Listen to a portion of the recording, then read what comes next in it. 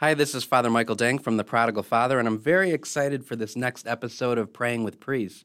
We have Father Tom Cebula, who's here with us. Father is actually the interim chaplain at Walsh University, and it's been a pleasure for me to get to know him because I'm now a priest in residence at Walsh University. So, Father Tom, so great to have you here with us. Well, good afternoon. It's so great to be with you, Father Mike, too.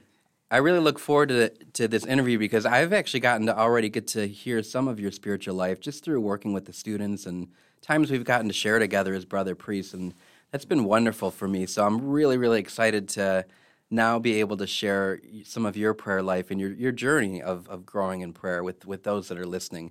A lot of times our listeners are people that are new to prayer, and they're just trying to figure out what that even means or how to have this relationship with God. So anything that you can share with us, we would be certainly... We're looking forward to this opportunity, and it's a great addition to our campus, Father Mike. It's been great sharing our lives together as brother priests and something of our spiritual life and prayer walk. And I'm excited, too. This is the first time I've gotten to use our podcast studio. It's the Fulton Sheen podcasting room. Is that right? What is this? Is this Fulton Sheen? Let me say that real quick. I'm excited because this is the first time we're using the Maximilian Kolbe podcast room here at Walsh University. So it's great to be in the studio with you. And as we prepare for this, we'll just begin with the prayer. In the name of the Father, and of the Son, and of the Holy Spirit. Amen. While he was still a long way off, the father caught sight of his son and was filled with compassion. He ran to him, embraced him, and kissed him. And Father, we just ask that you bless our time together now, and bless especially those who will listen to this podcast, that through it they may have a glimpse into this life that God so much wants to share with us, this life of prayer where he becomes real to us and he becomes personal to us as a Father, as Son, as Holy Spirit. We ask this all through Christ our Lord. Amen. Amen. In the name of the Father, and of the Son, and of the Holy Spirit. Amen. So, Father Cebula, what I'd like to start off in asking people is just to tell me about your childhood. You know, some of your first memories of learning to pray or experiencing God, as far back as you can remember. Tell us about what that was like. Well, I grew up, Father Mike, in the pre-Vatican II church, and so my experiences for many, many years, my formative years, were colored by those experiences. And I must say, I think about a time when I was, I think, around 5 years old, and I had a lot of problems with hearing and earaches, and wound up in the hospital. And when I came back, one memory of prayer was a visit by Father Orlando Rich, past assistant associate at St. Anthony's in Canton. He came to visit me, and I remember him offering a prayer for me, for my health and recovery. And in those days, when you had a priest visit, that was really something. It was like God visiting you. And so there was an experience there of God in my life through that priest, Father Orly Rich, God rest his soul. I think I must have been about 5 years old then. Yeah. And what were you feeling when he came into the room? I felt a sense of comfort, security, love. Had a beautiful smile. And as I look back in terms of the genesis of my vocation, I believe that there was a seed planted there in terms of my attraction to the priesthood. In those days, it was Father Rich. Wow. And wonderful assistant priest in our parish. And so there was not only in my initial embryonic experiences of prayer, but also, I think, a seed planted in terms of my vocation. That's that beautiful. Germinated later. Yeah, because ultimately, as priests, we're called to be that presence of God. Yes. Particularly as father to people. And for you to have that experience as a 5-year-old and not feel afraid, but feel... I'm glad you mentioned father, because that's what I experienced. He that sense of fatherly presence came across so well deep into your soul. And in fact, I remember when he left, people were just sobbing to lose Father Rich because he was our father. Mm-hmm. He had such a warm heart and compassion for all of us. And certainly that's something that I treasure about the priesthood, and everything that I do with the prodigal father is really about showing people to God the Father's love. So for you to have that experience incarnationally, sacramentally through a priest at 5 years old. Yeah, 5 years old. It's so beautiful. Mm-hmm. Yeah, it really was. I didn't appreciate it back then. This comes back as I look back on it in terms of my own faith journey and so forth. But that was a significant moment. And oftentimes that's true. It's not until we look back that we really appreciate some of the ways that God works more in our lives. So if you're listening to this and just wondering, how do I pray? Some of it could be just looking back at the memories of God working in your life. So tell me now, being back at home after that, do you have any first early memories of praying or of going to Mass or of your family praying with you or anything? Well, I grew up in the golden years of Catholic education, and in the late 1940s and 50s, and certainly at our school, praying each day, led by the good sisters, the Humility of Mary sisters, and Mass was something we did every day. And I remember making my first Holy Communion, and Father Mike having a sense of the presence of Jesus. I remember the good sister making an effort at helping us realize that it is Jesus whom we are receiving. And in my childhood imagination, I thought when I would be making my first Holy Communion, Jesus would somehow appear, and I would see him. Jesus is coming. He's going to be the guest of your soul, And that didn't happen. That didn't happen as I received our Lord. But I do remember having a commitment of faith. Lord, I don't see you, but I believe that you are here present within me, that I have received you. And I think as a 7-year-old in the second grade, I think making my first conscious act of faith in Jesus. Wow. I must say that it was a struggle because I was disappointed and I felt sad. Where are you, Lord? Right. But I remember within my heart making something like an act of faith. That's so beautiful. And I have been gifted with the awareness of the real presence of Jesus at Mass from my earliest days. And I must say, I never found the Mass boring in terms of my faith development. Maybe it was a special grace that I had that carried me, through my years. And I must say, Father Mike, I wasn't a saint. I wasn't a saint, I had a lot of growing up to do. I was a jerk and so forth as an immature child, but had the awareness that it was Jesus that I'm receiving here, the real body and blood, soul, and divinity of our Lord. And I give that credit to the sisters, Sister Fabian, beautiful Humility of Mary sisters, and the other religious that had such an influence Would they have taught you to make an act of faith, or was that just something that you implicitly did? I think it was something I implicitly did. So amazing. Without reflection, and it's been a tremendous grace that I've had. And I, hear all these stories about conversion, dramatic conversion experiences. And I haven't had anything near that, in terms of the way my life was now, and it's so different from the way I am now in terms of a dramatic conversion experience.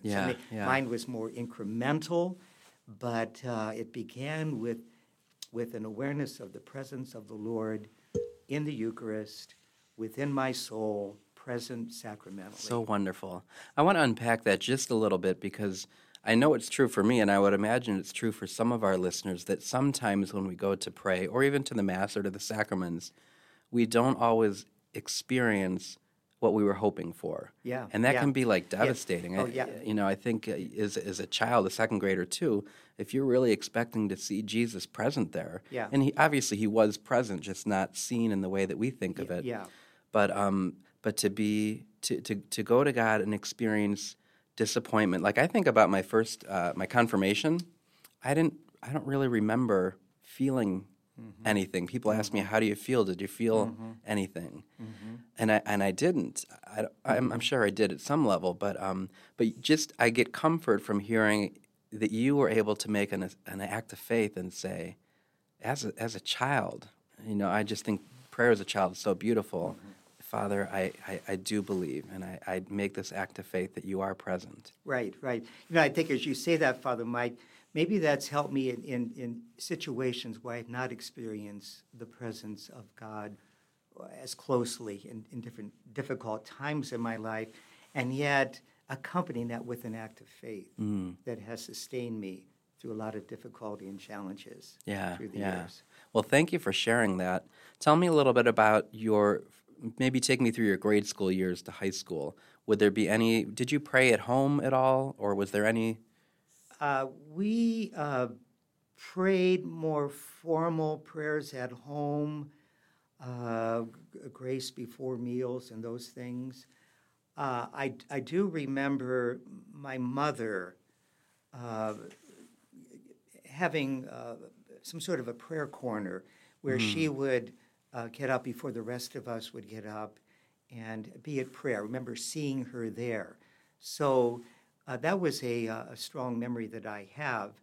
But in terms of other prayer experiences, we really didn't have that much as I was a kid growing up. Maybe we did pray the rosary occasionally, or liturgically praying together as a family. We went to church as a family and prayed together there more formally liturgically. Yeah. But not too much at home. Mm-hmm. It's beautiful. I think it's a beautiful witness, though, of your mother having that prayer. Yes. Yeah. It's so important that we have a place to go to pray.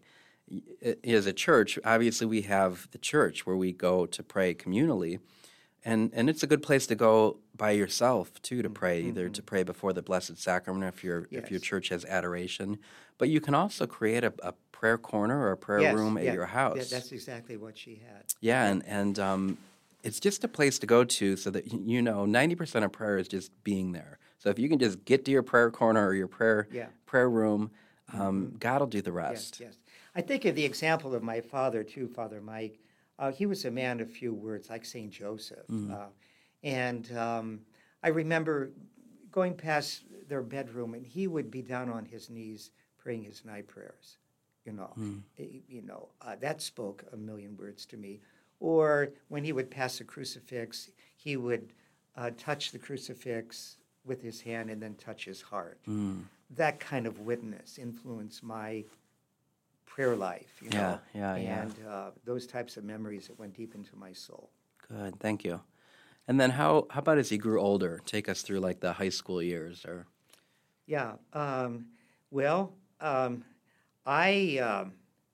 must say that in those days it was not unusual for a young man to enter the seminary. So I entered when I was 14. You went right after grade school into after high school grade seminary. School to high school seminary. And I was there 2.5 years and left, which was a good thing for me in terms of my discernment, and had a ordinary high school experience. I did not know that, really. Yes, okay. Right, yeah, and then re-entered when I was 18 after I graduated from high school. Okay. Well, tell us about your learning. Did you learn how to pray when you went into the seminary the first time, or more when you got out of it? What was it like? I think, that was so much a part of my formation in terms of our schedule, rising early in the morning, having time for meditation, and then Mass, and then midday having examination of conscience. In the evening prayer, Vespers, and then night prayer. it was an integrated part of my life. Also, going into the chapel and in the presence of the Blessed Sacrament for private prayer and adoration was such a normal part of my formation in those early years as a teenager. And that was what seminary? That would have been St. Gregory Seminary in Cincinnati, in actually Mount Washington, but in Cincinnati. Okay. Yeah. Thank you. Again, it was not unusual. There was another boy from our school that also entered with me. But I think in terms of my maturity, I think the best thing I did was leave, and it gave me a better perspective on my discerning or God's call for me, and that call still remained even after, I would say, a normal high school experience, dating, going to proms, football games, and having a lot of fun in high school. Was on the track team. It was pretty small, and couldn't make the baseball team or football, but I was a good runner. I was on the track team and the sprinter. Father has a lot of great stories. He really was a normal high schooler, I would say. Yeah. So maybe in another podcast we can hear about the life of Father Cebula. Oh. Great guy. So would you say that your nuns and priests, who were your nuns in grade school? They were the Humility of Mary sisters from Pennsylvania and the Villa Marie. And then also the Sisters of St. Joseph from Rocky River. Okay. And then I was in high school. These would have been the DeSalle brothers. Oh, so you went to Catholic high school? Yeah, I went to Catholic high school. Okay. Yeah, in Central Catholic High School in Canton, Ohio. In those days was co-institutional. The brothers taught the boys on one side, and the blue nuns, the girls on the other side. Yeah. And, so you were just living and breathing the faith. I was, and again, I don't want to canonize myself because I did a lot of things I'm not too proud of, and thank God for His mercy. But I must say, these brothers had a strong influence on me in terms of their masculinity, but their deep faith and convictions. And I remember especially Brother Declan Joseph that had a lot of influence on me as I went to him for some spiritual direction and oversight. Had a lot of good insight. And again, I think Father Mike, in terms of his presence to me, it was a fatherly presence. I saw within him a gentle heart, but a man. Yeah. A real man that to me had an influence in terms of my own masculine development, what it means to be a man, and a man of faith. You can be both. Yeah, You're not right. exclusive. Yeah. So they had a strong influence on me.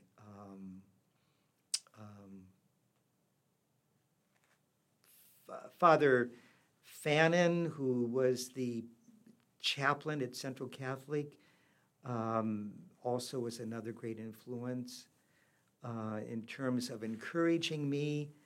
It's just hard to believe now, Father Mike, but he gave me Tanqueray's book, The Spiritual Life. Okay. I mean, this is not for bedtime reading, and so that had an influence on me in initiating me into the three ways. Oh, yeah. In terms of spiritual growth. The purgative, illuminative, unitive? Yeah. I didn't fully understand it, but I read most of it, as a high school student. And he gave me this as a resource, but I must say it was very difficult.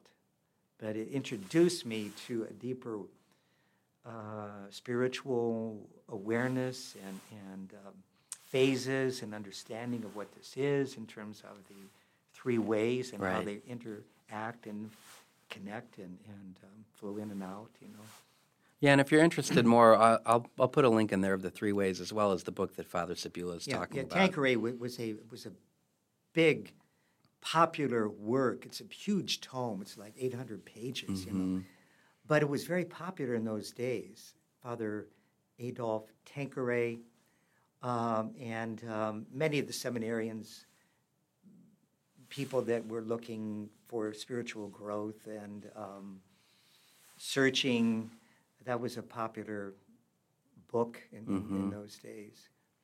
So then take us through that transition. Did you go to seminary then at college, or? Yes, I re-entered after high school. Okay. And how did you feel? How did God communicate or yeah, invite you again you to? know, I was searching, and I through my senior year in high school, and had some contacts with Father Fannin in terms of my need for some personal counseling and issues that I was dealing with, not necessarily associated with the priesthood. But I remember hearing over the PA system that if there's any boys that are interested in pursuing the priesthood or would like to discuss it more, Father Fannin would be available at such and such a time after school. Nice. So I responded, to that invitation. So you got a call literally over the PA system. Yes. Yeah, I kind of wondered, what if I didn't hear that call? Yeah. Because I was searching, I didn't know what my life would be, but I distinctly remember hearing over the PA system this invitation. That's Talk wonderful. About, Lord, speak, Lord, Yeah. And then to have a priest walk with you. Yes. In that discernment. Oh, that was so helpful, Father Mike. Yes, it was. Again, that fatherly presence. In fact, Monsignor or Father Fannin in those days had his own apartment in the school itself. So you would walk past his apartment every day, and the door was mostly open. Yeah. That's great. Yeah, I mean, I was just tremendously blessed in terms of how God was involved in my life, and didn't appreciate it. And sometimes I wondered, do I still really appreciate it enough? How blessed I have been through my years here in this world of ours. So if you're listening to this podcast now and you've ever thought about priesthood, maybe right now this is God speaking to you. Yes. Find a priest. Find a priest that you trust. Certainly Father Yeah. Cebula and I are here at Walsh, but wherever you are in the world, find a priest to help guide you through that and walk you through it. That's a wonderful opportunity for us priests. We love the opportunity to help kind of give back to the gift that we've been given of priesthood. Yeah, that's so good. In fact, my coming to Walsh, one of the incentives that I had in coming here was my experience with the brothers, because it was so good and positive. And then the opportunity to pay back in some way of coming to Walsh University. I know it's served by a different congregation of brothers than the ones that taught me, but there was that sense I could in some way pay back. Oh, that's beautiful. In terms of what I could offer the university or these brothers here as a priest. Yeah. So talk about going back to the seminary now. You're a little bit more mature, maybe. What was it like? How did your prayer life develop while you were in the major seminary? I think one impact of that was the retreat. That was a regular part of our formation. Where and also the silence. I mean, it was pretty strict silence, And I'm thinking, even, gosh, I don't think we ate even at meals, in those days. So the retreat experience, the priest that would come to direct the retreat, certainly was a strong influence on my spiritual development. The quiet, the silence. Contemplation, I think I started to become more appreciative of through the silence. Thomas Merton was a tremendous influence on me in those days. Also, one Sunday a month, I believe, was a day of recollection and silence, where we were kind of on our own to do some specific attention in regard to our spiritual life, whether it would be private prayer, scripture reading, doing some sort of spiritual reading as well. So those exercises or activities that we had, especially the retreat and the monthly day of recollection. Yeah. Silence was a great influence on me. And it's so important for all of us that we spend some time in silence. Really, a big reason that I do the work that I do with the prodigal father is I just feel so blessed as priests that we had the ability to have this kind of formation, that we got to do retreats every year, and we had spiritual directors and learned how to pray and how to be in silence. And not everybody has those experiences. So the tools that I'm hoping to share are for all of you, just to have the opportunity to grow into this wonderful life of prayer. What would you say, how would your prayer life develop as you become ordained? In regard to my ordination, I recall back then dealing with some difficult situations. My mother died before I was ordained. She suffered from cancer. And I remember going through some crisis of faith in regard to that. She really suffered, and I was so disappointed that she couldn't be there for my first Mass and all that celebration, you know. So I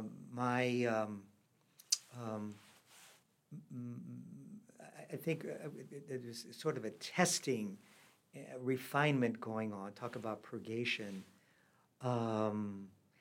And then I think as I reflect now, just right now, in terms of the fact that I had to make an act of faith in Jesus as a 7-year-old.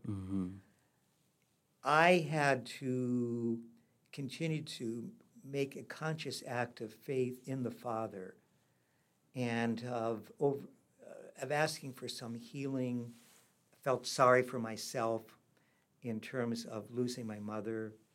We look forward to planning my ordination, first Mass, and so forth. That never happened. And I remember feeling somewhat resentful and especially jealous as well of the other men that had their families with them. So my faith was tested, and the example of my mother and the faith that she had, the courage that she had, has remained with me for the rest of my life. Again, dealing with certain challenges that I've had. I don't know if I would have been able to meet them as well, but my faith was tested, purified, and made stronger through those initial experiences of my ordination. And had a very difficult first assignment. The pastor had difficulties of his own with Vatican II and was very negative there was a negative environment in the rectory itself. And but that taught me the sense of persevering and of praying for the grace to get through this, and the courage to then to ask Bishop Malone for a change of assignment because I can't endure this any longer, and feeling somewhat like a failure. This is my we first all have assignment. That. It's supposed to be like your honeymoon. Right. I thought, oh my gosh, how am I going to get through this? Well, prayer got me through it, praying for perseverance and endurance. For 2 long years, it seemed like 200 years, you know. And so I appealed to the bishop for a change of assignment, and was transferred to another parish, St. Mary's in Maslin, where there was a total different atmosphere in the rectory. An older priest, Father Labby, God rest his soul, and a wonderful community of other priests there. We had 4 priests. Wow, yeah. In the rectory, and it was a very nurturing, good, happy, bright thank God. climate at that rectory. And it gave me some reprieve in terms of seeing a future in the priesthood, and regenerated me and renewed my vocation. Another impact was my experience with Cursillo Oh, yeah. Tell us about that. Yeah, For those that Cursillo. don't know, what is Cursillo? It is a weekend experience called a little school in Christianity, where people come together in a really a strong community experience. And one of the unique things about that was the talks that were given that were not just abstract, talking about the spiritual life, talking about the three ways. But this was something new back then. My gosh, it was actually witnessing, that personal witness to the context of what they were saying had a tremendous influence on me. And the experience of the Lord in community, I had never experienced before within the Christian community itself. And the songs, the sense of a strong community, sharing meals together, fellowship. That was a unique experience that I never had before. And also the relationship that I had with lay people, where I felt affirmed as a priest, feeling wanted there, and having something to offer in terms of my understanding of the spiritual life, but tempered by all these personal witnesses that I think helped me to become more integrated in my own spirituality rather than simply notional thinking about, how are these realities affecting me in terms of the actual witnessing, experiencing them in my real life. Yeah, yeah. So it gave me a lot of food for thought, and I had stayed involved in Cursillo for many, many years.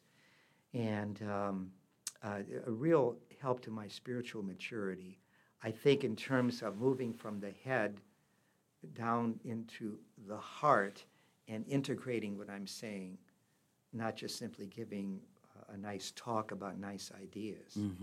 That the experience of Cursillo taught me the importance of witnessing and asking questions. How does this affect my real life? Which I had not done before. I think most of my formation in the seminary would have been more intellectual. We didn't have much witnessing. Yeah, right. This was private. You never did that, And so this kind of, stretched me, But what was a turning point in my priesthood. And again, I see the Father Denk, and Father Lobby. He had a fatherly presence. He had his own difficulties with the Vatican Council, but he accepted them, and there was such a bright, sunny disposition about him. And that I saw within him a future in the priesthood. Could I be like him 40 years from now? Yeah. With that glint in his eye and his smile and laughter. God was revealing his face to me through this older priest. And even to this day, every time I go past St. Mary's, I think of him and my experience there, because it changed my life. Yeah. It really did. And here we are, that was in 1970. And by the grace of God, here I am, all these years later. I don't know if I would have been, if I hadn't made it through those 2 years after ordination and had the courage to ask for a change of assignment. But experiencing those years when I was at St. Mary's really changed my life. Tell us about that. How did it change your life? Well, I think because I had come from 2 years where everything was negative. And here at St. Mary's, we shared meals together. We laughed together. Father Lobby taught me not to take life too seriously, and he joked, good laughter, a good sense of community among us priests there, And again, a very active parish. I saw him being a father. Mm-hmm. He was made a Monsignor, but he never used the word Monsignor. He liked to be called Father. Beautiful. This is Father Lobby, and he graded against Monsignor, no, I'm Father Lobby, and had such a wonderful fatherly presence. So that, helped change me. And again, Cursillo and involvement with a lot of good lay people. I think the experience of Jesus in community, I had a great awareness sacramentally as far as Holy Communion and adoration, but being open to the presence of Christ within a community, Cursillo and otherwise, was what was open to me, this new vista of experiencing Christ in one another. Yeah. And that's so important for us as priests, that the people, I myself have just been blessed to know and be loved by the people of God. Yes. That there's a reciprocity there. You love them and you give yourself to them as Father, but also find that love and support. And actually, oftentimes we're edified by them, by their prayer life or by their faithfulness through difficult times. Yeah, that's what the impact that Cursillo had on me, is these men and women shared their stories. Yeah. If you've never made a retreat before, or Cursillo or Christ Renews Parish or a search, or a tech, I just invite you. There really are. They are wonderful ways to experience love through the body of Christ, through the church, as Father Cebula was explaining. As an example, the impact of Cursillo, I wore the cross that we're given, the Cursillo cross. And I had worn it continuously from 1972 to this year, and I lost it. Oh, no. I lost it. I lost this crucifix. St. Anthony, help us. Yes, and I looked everywhere, and so begrudgingly I ordered another one. You can get them. And so that's what I have on now. So you've worn that the whole time? Yes, I have, since 1972. Wow. That's amazing. Because of the impact that Cursillo had on me. And thank God, it reminds me every day, the grace of God. Yeah, so just know, too, as a person, in the spiritual life, we talk a little bit about via negativa and via positiva. Sometimes God works through the negative, so even during the difficulties of your first assignment, you mentioned it might have just caused you to persevere and to really have that.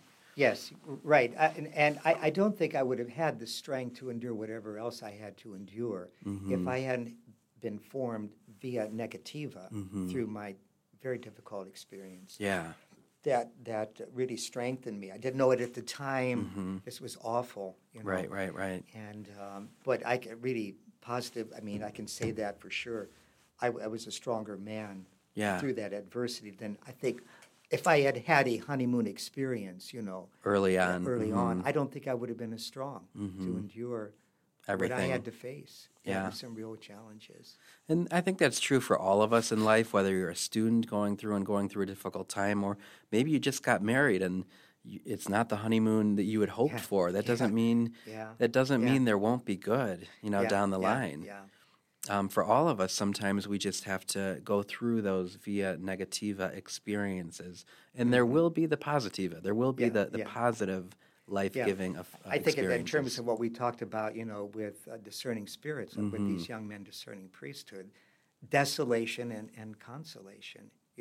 I didn't know it at the time, but I think when you're in desolation, don't give up your spiritual practices, even though I was tempted to, in this desert, But I did persevere in prayer, celebrating the sacraments, trying to be faithful to my commitment to priesthood and relationships and so forth. Yeah, one of St. Ignatius's rules is when we're experiencing desolation, not only to not give up, but to almost like recommit yourself and maybe even do a little bit more. So if you make a holy hour and you're tempted to get out of it early, just make a holy hour in a minute, just to like kind of put the enemy in his place. And Father Cebula was doing that implicitly, without maybe even knowing it. I didn't know. I wasn't sophisticated like this. So what I went through. It's just great to see how the Holy Spirit does work in that. Yeah. After that, what was it like to transition now into this time of retirement in terms of your prayer life? Yes. Father Mike, I think as I reflect back on that, my my assignments throughout the years of my priesthood were easy in the sense of discerning God's call or will for me, because they were in response to the bishop and the diocese. I you see the will of God in the bishop, in terms of, Father, we'd like you to take this assignment, and all those changes that took place. However, as I approached retirement, that wasn't true. I felt that I had been at this parish, St. Barbara's in Mass, for 20 years, and had reached the age of 71, and I felt that I had done all that I could, was becoming somewhat burned out, I guess, after a lot of major building projects and fundraising, and so I felt it was time to move on, but it was so difficult in terms of, is this what God wants? So I had to go through a lot of soul searching at the age of 71, and I guess I was anticipating becoming a senior associate in a parish setting. For different reasons, that didn't work out, and then this opportunity opened up here at Walsh University to help serve as a interim or helper to the chaplain. And I accepted it, and my first months here felt like I was in some sort of limbo or twilight zone, in the sense of, oh my God, what have I done? It's not like, Tom, you're going to go back. You're on vacation. There's no turning back. That realization started to sink in, And the first few months here, there wasn't much going on at Walsh University. What did I get myself into? I felt like a bouncing ball, losing my identity in the sense of my wife, St. Barbara. Right. And so there was a whole crisis of identity, and did I make the right decision? What am I to do here, especially the first 3 or 4 months. But I think in terms of accepting God's call through a lot of ambiguity, I think I came to realize more what faith is in terms of Abraham, going and not knowing, but trusting. And so the impact that it had on me was a greater trust in the Father. I don't know how this is going to work out. I've never been on a college campus in my life, There's a lot of fear and anxiety. But Father, I trust in you. And started to pray more deeply Charles David Cole's prayer of complete surrender to the Father. Yeah, which is a beautiful. And so the impact that this change has had here in my retirement is working through the ambiguity and realizing truly what faith is in terms of what I was experiencing through the ambiguity of my own life, but yet trusting, as Abraham did, in God. Yeah. And gradually then this has evolved, and I got through this and feeling more comfortable and seeing more defined role that I have here. But I think it helped me to realize what faith is in terms of my own personal experience. I know when I reflected on my first communion, it was more, I believe that Jesus is present here, but here in these later years, it's affecting me more personally in terms of my life and future. that I came to realize we walk by faith. Yeah. Father, I trust in you, and he has provided a path for me. Beautiful. So, Well, this growing in prayer life, it never stops, right? no, it doesn't. No, Mhm. yeah. What advice would you give to our listeners as we come to a conclusion of Yeah. our time together? Say that they're going through a difficult time, or they want to grow in prayer, or they're just they're struggling. What advice would you give them? I think to um, try to avail themselves of a competent uh, director or a person that is more wise in the spiritual life, because that's had been my experience to help guide me through these difficulties, and the importance of faith and of not giving in to your feelings of abandonment. That I personally say, Father, I trust in you, and God will lead you through that darkness. So I think, if certainly, I know that's not always possible, but to consult someone that knows what they're saying and is competent and wise, an older person that has gone through these experiences, they have some sort of a guide or a mentor is so important. And Saint Teresa of Avila would say that to seek and she terms it that, a wise spiritual guide. yeah, So it yeah. doesn't necessarily have to be a priest or a spiritual director, No. but somebody that is wise in the spiritual life. Right. Yeah. I just had some wonderful priests in my life and brothers. So, and in addition to my parents, but and the importance of faith. We walk by faith and not by sight. Persevering in prayer. Amen. Well, what I'd like to do is actually have you close with prayer, and if you'd like, I have the Charles de Foucauld prayer. So maybe if you could say this prayer and then give us your blessing.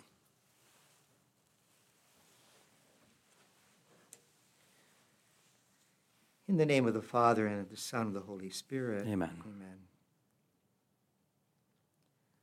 Father, I abandon myself into your hands. Do with me what you will. Whatever you may do, I thank you. I am ready for all. I accept all. Let only your will be done in me and in all your creatures. I wish no more than this, O Lord. Into your hands I commend my soul. I offer to you with all the love of my heart. For I love you, Lord, and so need to give myself, to surrender myself into your hands without reserve and with boundless confidence. For you are my Father. Father, we come before you in Jesus' name. We call you Abba, Father, in the Spirit of Jesus. Continue to bless Father Mike and all those involved with him in this wonderful podcast ministry that he has. And fill us, Father, with your love, grace, and peace. In Jesus' name we pray. Amen. Amen. In the name of the Father, and of the Son, and of the Holy Spirit. Amen. Amen. Thank you so much, Father Cebula. It's just a wonderful pleasure to be here with you. It's been great for me, too, doing this reflection. Good. Yeah. So thank you for providing this opportunity. Okay. It's been a great experience, Mike. God bless all our listeners, too, and tune in for more Praying with Priests.